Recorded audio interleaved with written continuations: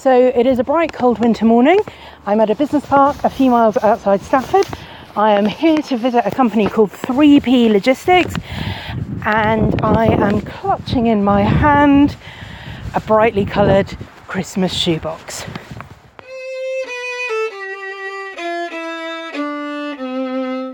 What's the weirdest thing you've ever found in a shoebox? Heinz ready meals, toddler ready meals. Oh. 3 ready meals with a spoon and a bib. I found 2 garden stones. 2 tubes of nipple cream. And that is why Christmas shoeboxes have to be checked before they leave the country. Hello and welcome to this week's Church Society podcast. I'm Ros Clark, I'm the Associate Director of Church Society, and I'm your host here on these podcasts. This week we're going to be looking at a couple of different Christmas enterprises. First, as you'll have gathered, I paid a visit to a warehouse where they process some of the Operation Christmas Child shoeboxes. And later on in the podcast, I'll be talking to Helen Buckley, children's worker and author of several Christmas and Easter books for toddlers.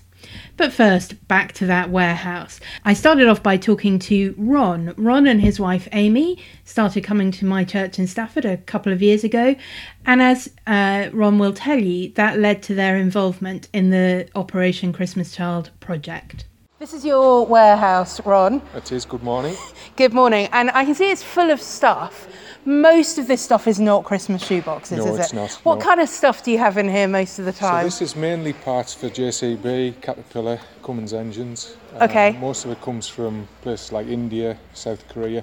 I see. And then you ship it onto the factories? Yeah, they ship it into us, we store it, and then we feed it in just in time when the factories need it. Okay. It's quite vast, isn't it? Yeah, You've got quite a lot of boxes in here. 15,000 square foot. Wow. Okay. And we've got in the region of 1,500 part numbers. Okay. And you know where they all are? We do, On yes. which shelf and Yeah. which thing? It's like IKEA, isn't it? But better. It is, yeah. So, Ron, we're just going to look at what's happening in this one little corner of the warehouse today. Now, you've got a whole lot of people doing stuff. Do you normally have lots of people in here? We don't. It's normally November time. This area here is Operation Christmas Child, Right. where we're Yes. receiving all the shoe boxes from I can see. the northwest. All the ones from the northwest. Okay, so that's what I was going to ask you is, shoeboxes, how do they get here? So a lot of churches and schools and local communities pack the shoe boxes Yep.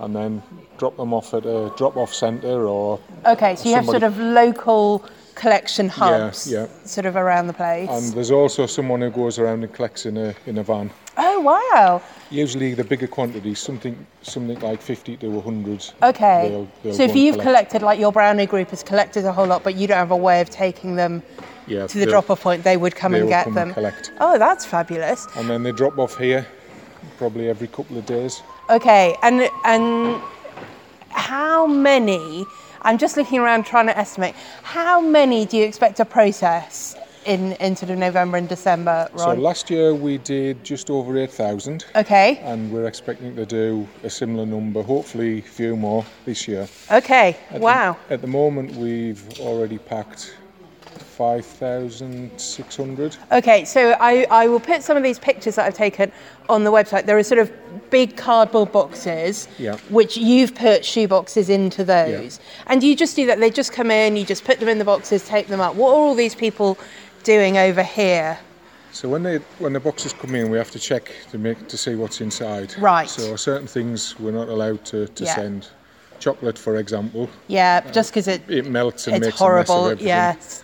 Certain things like cards, for Yeah. gambling games are Yeah. not allowed, and also things like toy guns and tanks. Yeah, so things that you might give to your own children or grandchildren Yeah. at Christmas, but actually, because of where they're going, Yeah. it's not okay. Yeah.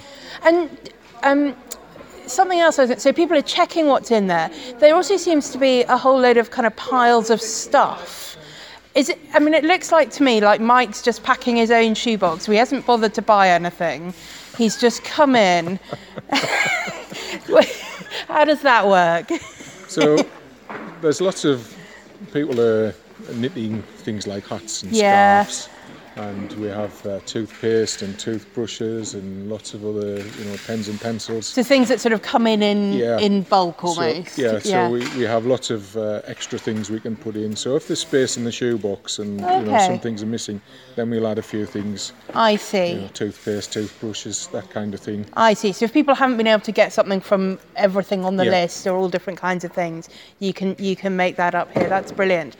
And so, Ron, just tell me, I mean, this is obviously quite fun. I mean, it looks quite fun to me. People are making cups of tea and wearing their Christmas jumpers and you said you don't normally have many people around.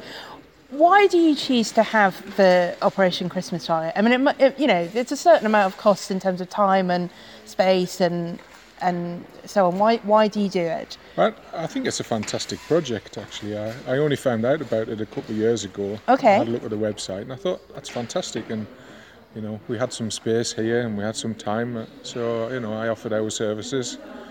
And Operation Christmas Child were pleased, to use this space. I mean, obviously you have facilities which lots of us don't have to be able to cope with this kind of thing. And you said you heard about it a couple of years ago. Was that when you started coming to church? It was, yeah. I heard it through Castle Church, where there was a call to get your shoe boxes prepared, and I didn't really know what the project was, and I went home from the service, had a look on their website, and thought that was a great project. So I wrote a letter the same afternoon and sent it off. Oh, brilliant. That's so exciting. So, I mean, for most of us, it's just kind of a little bit fun going and buying a few extra toys, but you just thought, I can contribute in a bigger way. Yeah. And so tell us, what happens to the shoe boxes when you've packed them into the boxes here? They get picked up, presumably. So we store them in the corner. Yeah. In boxes of sort of 10 or 12. Yeah. And when we've gone through the whole process, so it's usually sort of first week of December, the Operation Christmas Child will arrange for a truck to come here. Right. And then we load them in the truck.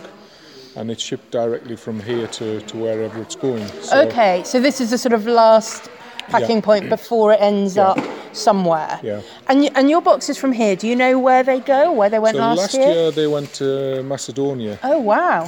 Find that on a map. Yeah. And we filled the truck completely full. Wonderful. And it drove straight from here over to Macedonia. That's amazing. Everybody came in on a night time. I think it was a Friday night, and they brought cakes and sandwiches, and we had a little bit of a party as we packed the truck, and it was fantastic. Fabulous. And then, I mean, you just sort of imagine that's 8,000 children at the other end being given one of these boxes, and hopefully it has stuff in that they will really enjoy and stuff in that they need that they might not otherwise have. And, it is a Christian charity, but we don't put sort of Christian things in the boxes. So do you know how that sort of works at the other end a bit? No, they don't. There's nothing added. There's a misconception with putting leaflets and things like that in. There's nothing added to the boxes. They're distributed without condition to the children. So it could be, Muslim children or children of all kinds of backgrounds and faiths who are getting these. Yeah, and that may lead to an opportunity, to talk to them further, but it's given without condition, without any messages inside the box. Yeah, so it's just an act of generosity, isn't it? And an act of love, saying somebody cares about you and we want you to have something special this Christmas. Fantastic. I'm maybe just going to go and grab one or two of these volunteers and get them to tell me a little bit about it. They're coming past with the tea right now, so I don't want to get in the way of that, because I think this whole operation is probably fueled by tea. By tea, yes it is. Great. Thanks so much for talking to us, Ron. Thank you. So over at the volunteers table, everyone told me that I needed to speak to Brenda, who was responsible for getting most of them there. Ian Taylor, who is the regional manager of this area for Operation Christmas Child, he held a meeting. Ron, Adam, who again worked as a volunteer for OCC and goes round the schools getting lots of the boxes, they held a meeting and there wasn't many there, and Ron had offered the warehouse in this area, and I was kind of the one who, and I lost it. If I'm honest, I lost it and thought, I can't do this. I cannot do this. But God had other ideas, because the next morning I had a reading which was like Moses sent someone else. Yeah. But that reading really spoke to me that God had said, you are the person and I will train you on the job. Brilliant. And terrifying, but brilliant. Yeah. So I trusted God that Yeah. God had called me and I was in the right place. And then... Yeah, and so you feel confident that between you, you're going to get finished in time Well, we did this it last year? year. Yeah, Ron We'll said you do have a it little again. party at the end? Yes. Wonderful. And the other thing as well is this year, for the first time, we are doing Shoebox World. Okay, tell me Shoebox about that. online in February. So people can go online and decide what they want to go in a box. They do a click virtual, but obviously it's got to go into boxes. At some point the stuff has got to arrive and be packed and So all of that. Operation Christmas Child gets a toy company, Harrison's I think it is, to come with all that we need here. Yes. It's delivered. And we need groups of people to then have the computer read out. The 5 essential items go in the box. Yes. And then you go along and you put in what somebody wants in that box. Lovely. And then they sent straight out to Moldova. So Shoebox World online makes it very easy. If, like me, you're a bit disorganised and forget to go around doing all your bits of shopping, you can just go online, click on the items, pay one with your card online, and it's all done. But obviously then that makes a bit more work for people like Brenda and her team in the warehouse. She tells me that they can do it in February half term, so they get well ahead and the boxes can be sent whenever they're ready. If you are doing that online shopping, or indeed if you're doing the traditional offline shoebox next year, you might be interested to know which kind of shoeboxes they need more of. Do you find that you get more boxes for little girls than anything? Yes, 5 to 9s. 5 to 9? Yes. That is, boys and girls. It's quite fun at that age, isn't it? You can get some really cute little things. Yes, it's a lot easier to sort of think of the middle range than It is, yeah. bottom and the top. And older boys, someone once told me years ago that you get fewest for the older boys. And so I generally try to do one for that category. Do you think that's right? I think that's right, yes. Yes. It is difficult to know what to get for the older boys, really. They always say try and put in a football. But footballs are A, really expensive, and B, really big, and they're not really shoebox.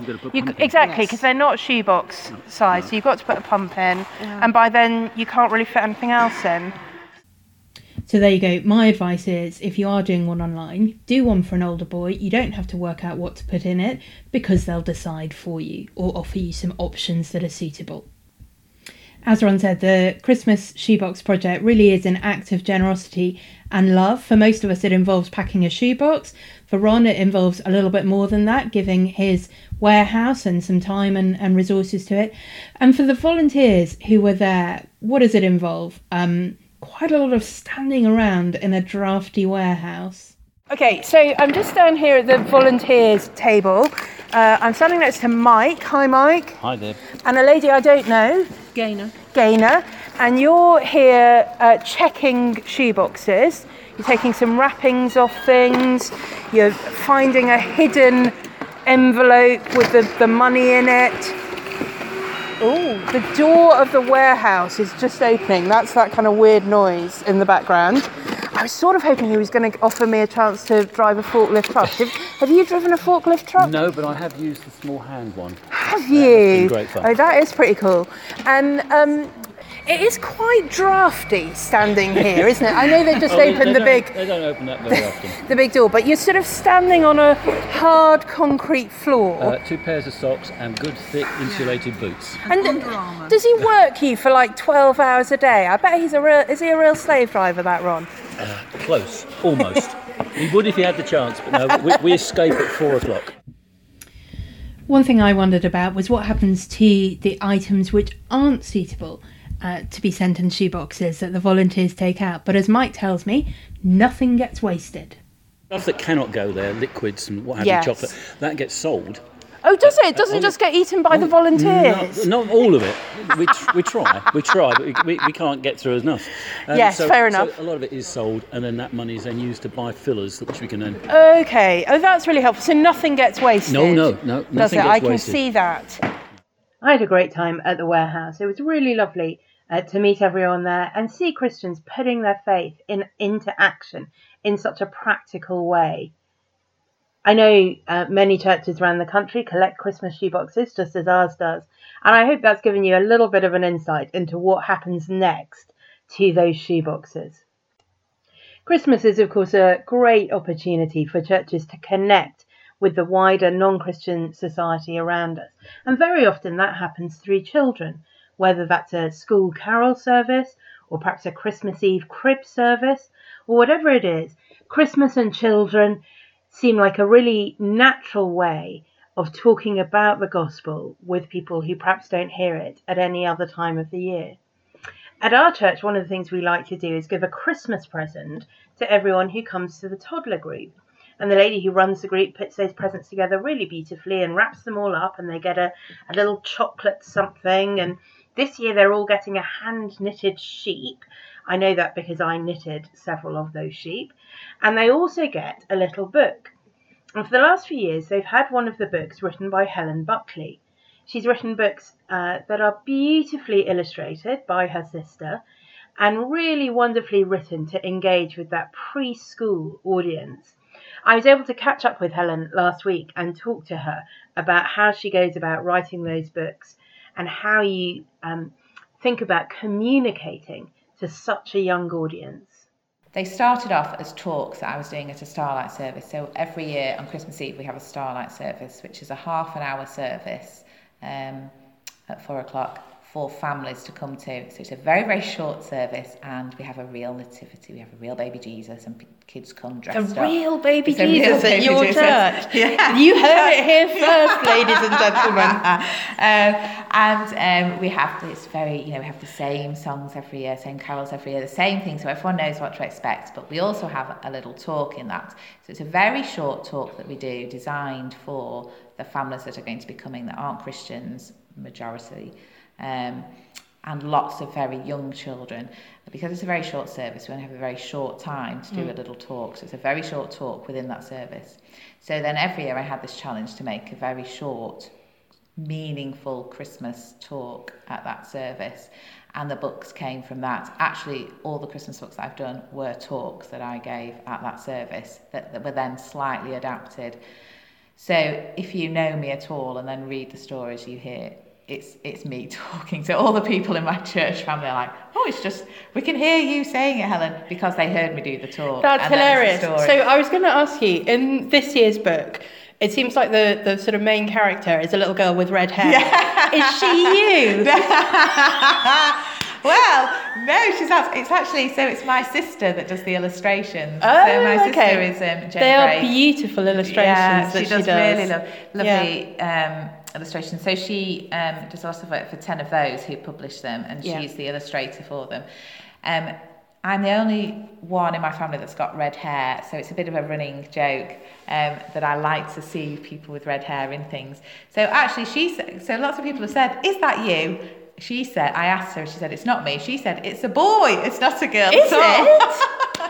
I haven't looked closely enough, but she does like to put red-headed people in, I think, for my benefit, because she knows. That's lovely. Because I have red hair. I like it. Yeah. That's lovely. So they're aimed at quite young children, aren't they? Yeah. So we have given them away at our church the last couple of years to our toddler group. Yes, that's what we do as well. Actually. And they're they feel like they're books that are designed to be read aloud. So you say that they've come from talks, and that really makes sense, doesn't it? That they sort of engage. What are some of the challenges of writing or speaking or thinking about communicating to that very young age group, particularly about Christmas, I guess?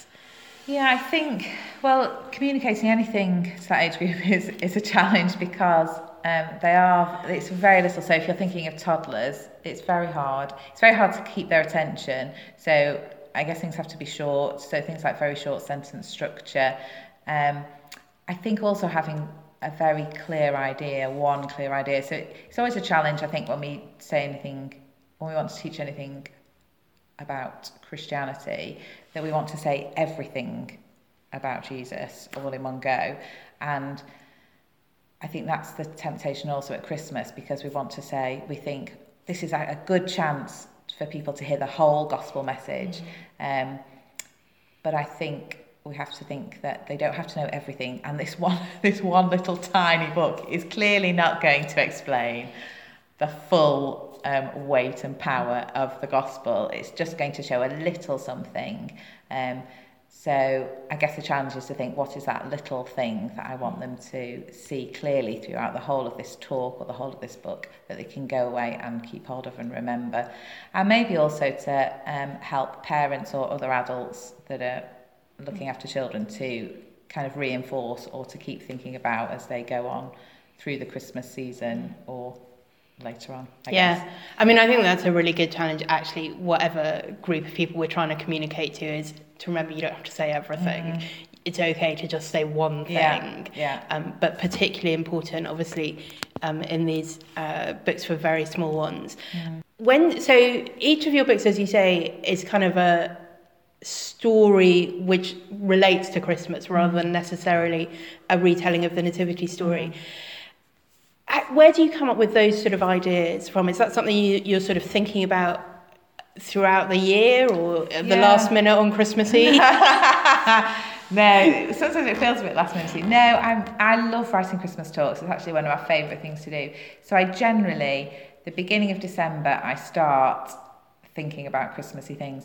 Although actually I've written my talk for our Christmas Eve service already, because I had an idea while on holiday in Lanzarote this summer. I mean, that's where you'd expect to get all your Christmas ideas, isn't it? So I was listening to a sermon in my quiet times, and it was on 1 John. It happened to be on 1 John, and the idea of and the word becoming flesh. And as I was listening to that, I got an idea for a talk, and I wrote it on a post-it note and stuck it in my diary. So then at the beginning of December this year, I got that note back out again and thought, yes, that was what I wanted to do, and I got the idea. So I think so I generally have one little thing that's maybe struck me about Christmas. So I do pray at the beginning of December that I will learn something new about Christmas, because it is a familiar story, isn't it? I've heard it. I've grown up in a Christian family. I've heard this story all my life, and I think I know everything about Christmas. So it's a challenge and a prayer every year to think, well, what is the new thing that I want God to teach me about Christmas? And then there will generally be a little germ of an idea, or something that someone else said, something someone said, or maybe even listening to a carol, or I love the Sovereign Grace Christmas album, so listen to their music, and maybe just a little phrase, and that just connects in my head, and I think, wow, yeah, that is kind of a facet of Christmas that I've not really thought about before, or something different, a new way of expressing it. So it's often a phrase or an idea, and then I'll just mull it over for a bit, and then start thinking. So it starts probably at the beginning of December. I really start thinking it was unusual this year. Wow, I was in Lanzarote. That's an exception. And that was just because it happened to be a kind of a Christmassy passage that I was thinking about. In my quiet It's really time. interesting. So a long time ago, I used to be a maths teacher, and there were all sorts of reasons why that was a really bad job for me. But one of them is it's just really boring, because there's only so many times you can teach Pythagoras rule and get excited about it, I think. Do you know what I mean? It just kind of comes up and you're like, okay, I've done this before, and it is just the same. And actually that is one of the things that is a danger in Christian ministry, is we can just say, done this passage before, get the talk out, do it again. But actually to need to keep learning and keep seeing new things in God's word is really important. So the talk that you're planning for this Christmas Eve, will that be next year's book? Is that how that normally works, if they want it? It does sometimes. So I don't know. Sometimes the process is a bit slower than that. So I almost forget because of it. So doing the illustration takes a very long time, so it's dependent a lot on Jenny's, my sister's, time and what other things she's got. Because she did the beautiful "Everyone a Child Should Know" that's just come out, didn't she? And that must have been... So that's been a massive project. Yeah, because it's got all the little cards as well as the book and everything. I mean, that's huge. I know, and she's got 3 children, so she's kind of doing that in between nap times and school runs. So her time is limited. Okay. So it's a long process. It's a longer process. So I normally get asked. So Jonathan at 10 of those will probably ask me to send in a couple of ideas, and I'll kind of look at things, and I send generally my scripts from the talk, and then they'll choose something that they maybe like. Because every year I end up writing probably 2 or 3 different Christmas talks for things. I've always got a backlog, but I think the Starlight service, our Christmas Eve one, works best for this kind of toddler group. Yeah, because it's already really focused and narrowed down. Yeah. And so, Helen, as someone who works with lots of children and families this time of year, one of the discussions that always seems to come up, and certainly recently came up on the Jake Facebook group that I moderate, what's your advice for Christian parents wondering what to tell their children about Father Christmas? Should they just not worry too much and just go along with the flow, or should they panic that their child might tell other children that it's not real? Do you have any thoughts on that?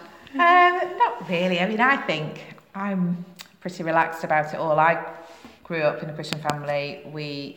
I think my parents kind of sidestepped the issue slightly and we hung out stockings and believed that Father Christmas came. Yeah. I think when we asked outright, they told us the truth. I think maybe when we were little, though, it wasn't quite such a fraught it's a big thing as it seems to be now. I think it's a nice thing. I'm glad that it was part of my childhood Christmas experience. I didn't get confused myself between thinking, if my parents have told me a lie about Father Christmas, then is everything about Jesus a lie? I saw that they were different things. I think from what I've seen, it's a lovely thing that children enjoy doing. I think if a child asks you the truth, you should tell you the truth, then you can tell them the truth, that it's not real. Father Christmas isn't real. Sorry, Ros. Father Christmas isn't real, everyone. But it's a nice game or a nice story that we can enjoy playing, and I think it is worth also explaining to your child that this is something that other children might think is very important or special, so let's not spoil the surprise. I think once I found out the truth, I then blabbed to my younger siblings. It's quite hard, isn't it? I mean, it depends how old they are when they find out, but if you've got sort of 4 or 5-year-olds, very hard for them to keep it quiet. Keep secrets like that, isn't it? So you've just got to be realistic. Yeah, I think so. And I think, you get all sorts of... I've got one niece that was very frightened at the thought of a strange man coming into her house at night. Yeah. So her parents just said he isn't real. But then actually now, she quite likes playing the game and has almost kind of... Bought into it again. Yeah, so enjoys it. So I think you should tell the truth if you're asked, but I personally don't think it's such a big deal. I had one friend who, she was the youngest child in her family, and when she found out, she was really upset. Not so much because of the Father Christmas thing, but she just felt like her whole family had been sort of almost making her, I think she would describe it as feeling like she was the butt of the joke, that they were all pretending this thing that she didn't know, and she found that really hard to deal with. So I do think it's worth being careful about how you do it if you're going to do it, and to not do it in a way that's going to make your child feel hurt or upset in whatever way as and when they find out.